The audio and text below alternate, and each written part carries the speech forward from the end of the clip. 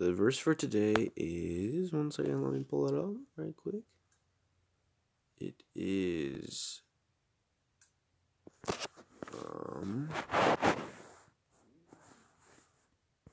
Philippians.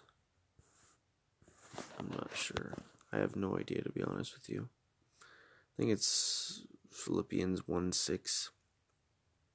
Being confident of this very thing, that he which hath begun a good work in you will perform it until the day of Jesus Christ.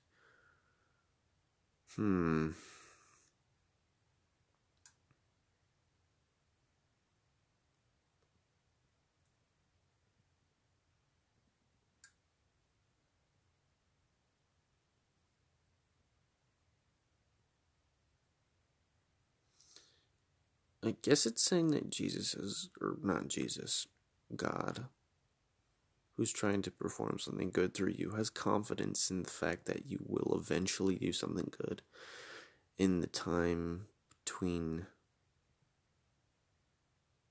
not between, just until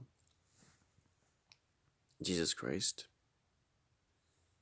comes, I think. I don't know.